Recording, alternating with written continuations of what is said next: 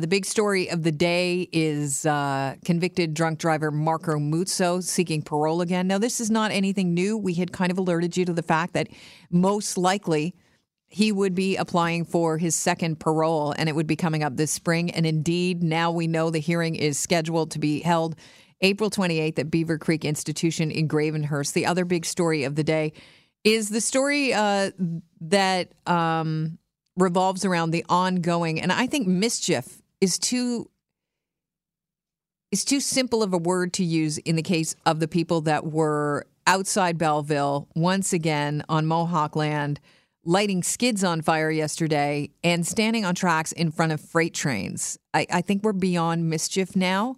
I think we could be leaning a little bit towards domestic terrorism, but we're here to talk to David Perry about those subjects. David, welcome to the show. Good morning. Let's start off with Marco Muzzo. He's seeking parole again. We knew this was going to happen. This is just so tragic for the family of the victims.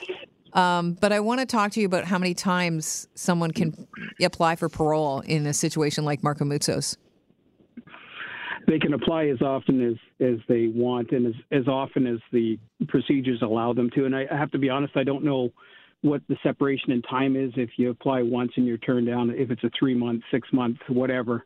But they can keep applying. And I know there is a space in time where they have to wait for the next application. But he's up, and coming from a victim advocate side, I'm kind of hoping the justice system does the right thing for this family who lost their entire family, and they keep him in. Yeah, there is currently a change.org petition that is garnering a lot of signatures. I'm just watching the numbers tick up like a clock here. We're at 27,370. They've signed on. They want to get it to 35,000. It says deny Marco Muzzo's appeal, April 2020 parole to the Parole Board and Corrections Canada. We're a community asking for tougher DUI laws. We're asking that Marco Muzzo should not be allowed parole and should finish the remainder of his 10-year sentence in prison. I guess the argument is if he is in prison, they can't assure that he is working on rehabilitation. True, and that's all part of the process for them determining whether he's eligible for parole. If he's doing what he's supposed to do and he's taking the appropriate treatment courses and counseling and so on, that all goes to his credit. But when you look at the gravity of the offense and the loss of life here, I hope that the parole board will take a stronger stance on that particular side and make this guy pay for what he did as best as our broken justice system can do. David Perry, how much weight does one of these petitions carry in a parole board hearing? Do you know? Well, you know what, they say they listen, but the parole board's the same as the judges. They in law they operate within a vacuum, so they're supposed to take the emotion out of all of their decisions and look at the law. And the law in terms of parole is all about rehabilitation, remorse, taking all the right steps to make sure that they're ready to be released and perhaps released at an earlier date than anticipated. And when they look at that just from that sterile environment, sometimes they'll make these decisions, and somebody like him certainly could get out. David, I want to turn our attention here to the ongoing rail blockades. They just keep happening. Although the OPP moved into Belleville and broke things up on Monday, we have seen further action. The Toronto Police tweeted out on Wednesday, 37 people were arrested during the blockades at the GO train tracks. 25 were released unconditionally. The remaining 12 were criminally charged with mischief. 7 of the 12 also facing charges under the Rail Safety Act. And then yesterday, we saw some disturbing footage. I want to play some audio from that footage. It is on Mohawk territory. It's near Belleville, near where the OPP had originally broken up that earlier protest where the people had camped out for over 2 weeks. These seemed almost to escalate things here. Basically, the protesters, if we can call them protesters still, I think that maybe that label has long expired with regard to these individuals that are they're physically dragging skids up on railway tracks while freight trains are going by, piling them up and setting them ablaze. Here's a little sound of the guys jumping in front of a train and saying, "Oh, it's not going to stop." The train's not stopping. The train's not stopping. Jesus.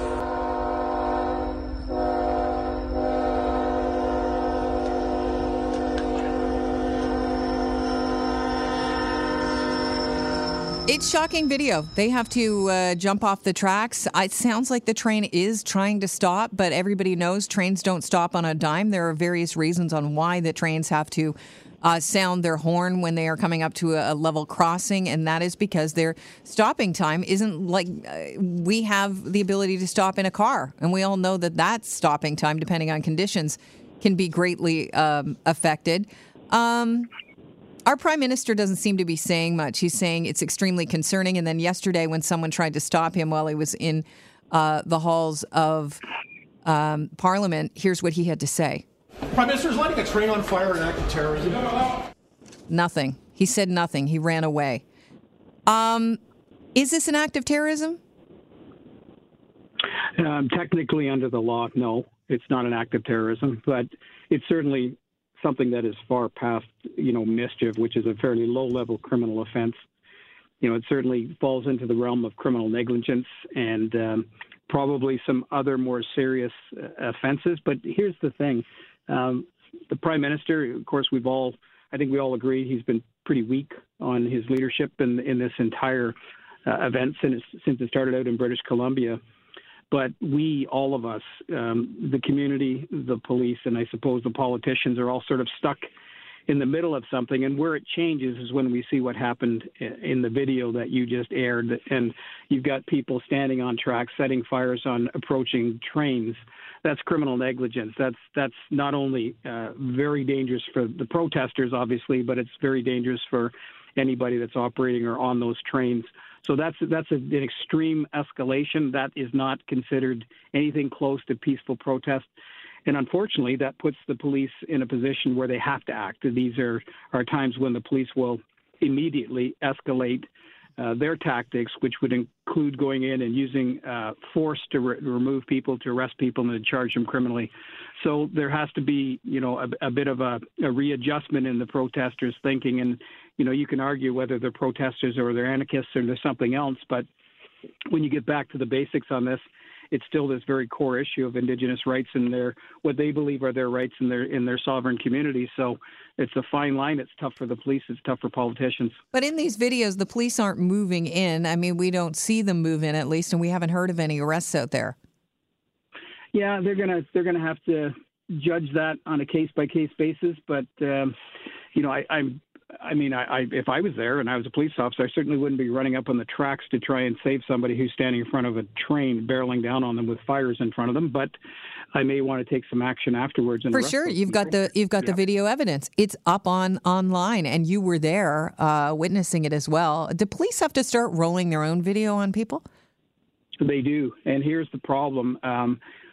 Even in situations like this, where the majority of the public would support and back the police for going in and arresting those people, you still, if you do that, you still have an escalation of blockades and potentially violence across the country. So every single step that the police make, that they're forced to make, they're not there because they want to be, that they're forced to make, for example, arresting those people in Belleville, we can almost guarantee that will cause a reaction across Canada whereby more railways are blocked, highways are blocked, shipping lanes are blocked, and so on. And so the tactics here by the police is to only arrest as a really last chance clause when they truly are forced into a situation to arrest people. But the problem is, the longer you let it go, the higher the odds go on, if this action continues. If people are now resorting to violent acts like setting skids on fire and potentially putting the lives of the train engineers in danger and the people that are on that train, if that derails and people die, then we've got a situation. Yeah, we certainly do. And you can stand on every side of that equation, and you're very smart to be on the side that you're on here, and I tend to agree with you.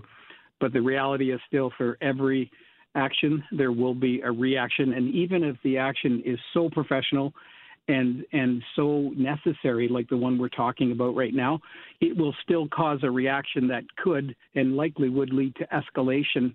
And then, you could say, well, the police arrested in Belleville, therefore there was an escalation in Toronto, and people were killed as a result, and so on. It's just a revolving mess that nobody wants to be in, and it has to be approached with so much caution. But how much caution can you use? Because at some point, the public are going to become fatigued. And I think they're at that point. When people started seeing the video, there were, a lot of people that, the tide turned. They were becoming angry. I know a lot of people became very angry about the GO train line being affected, and their sympathies were with the protesters originally. I think the tide is turning. So do we have to worry about retaliatory violence against these protesters if they don't feel like the police or the government are even doing anything here? Because to me, Peter MacKay's tweet said it all. That could be the next step, right, where we have counter-protests, and now we've got people lined up on opposite sides of the rails and, potentially violence between the two groups. So, yes. And then where are the police again? Well, back to their usual position, stuck right in the middle.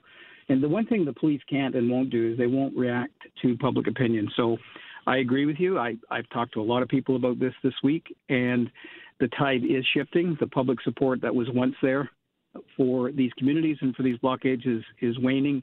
There's an awful lot of people that are, even if it doesn't directly impact them, when they start thinking about how many people are being impacted, the economic costs and the disruptions, and then the absolute blatant public safety issue that's being caused. Yes, the public are growing tired, but that won't change the course of the police. The police will remain negotiations first, even when there's violence.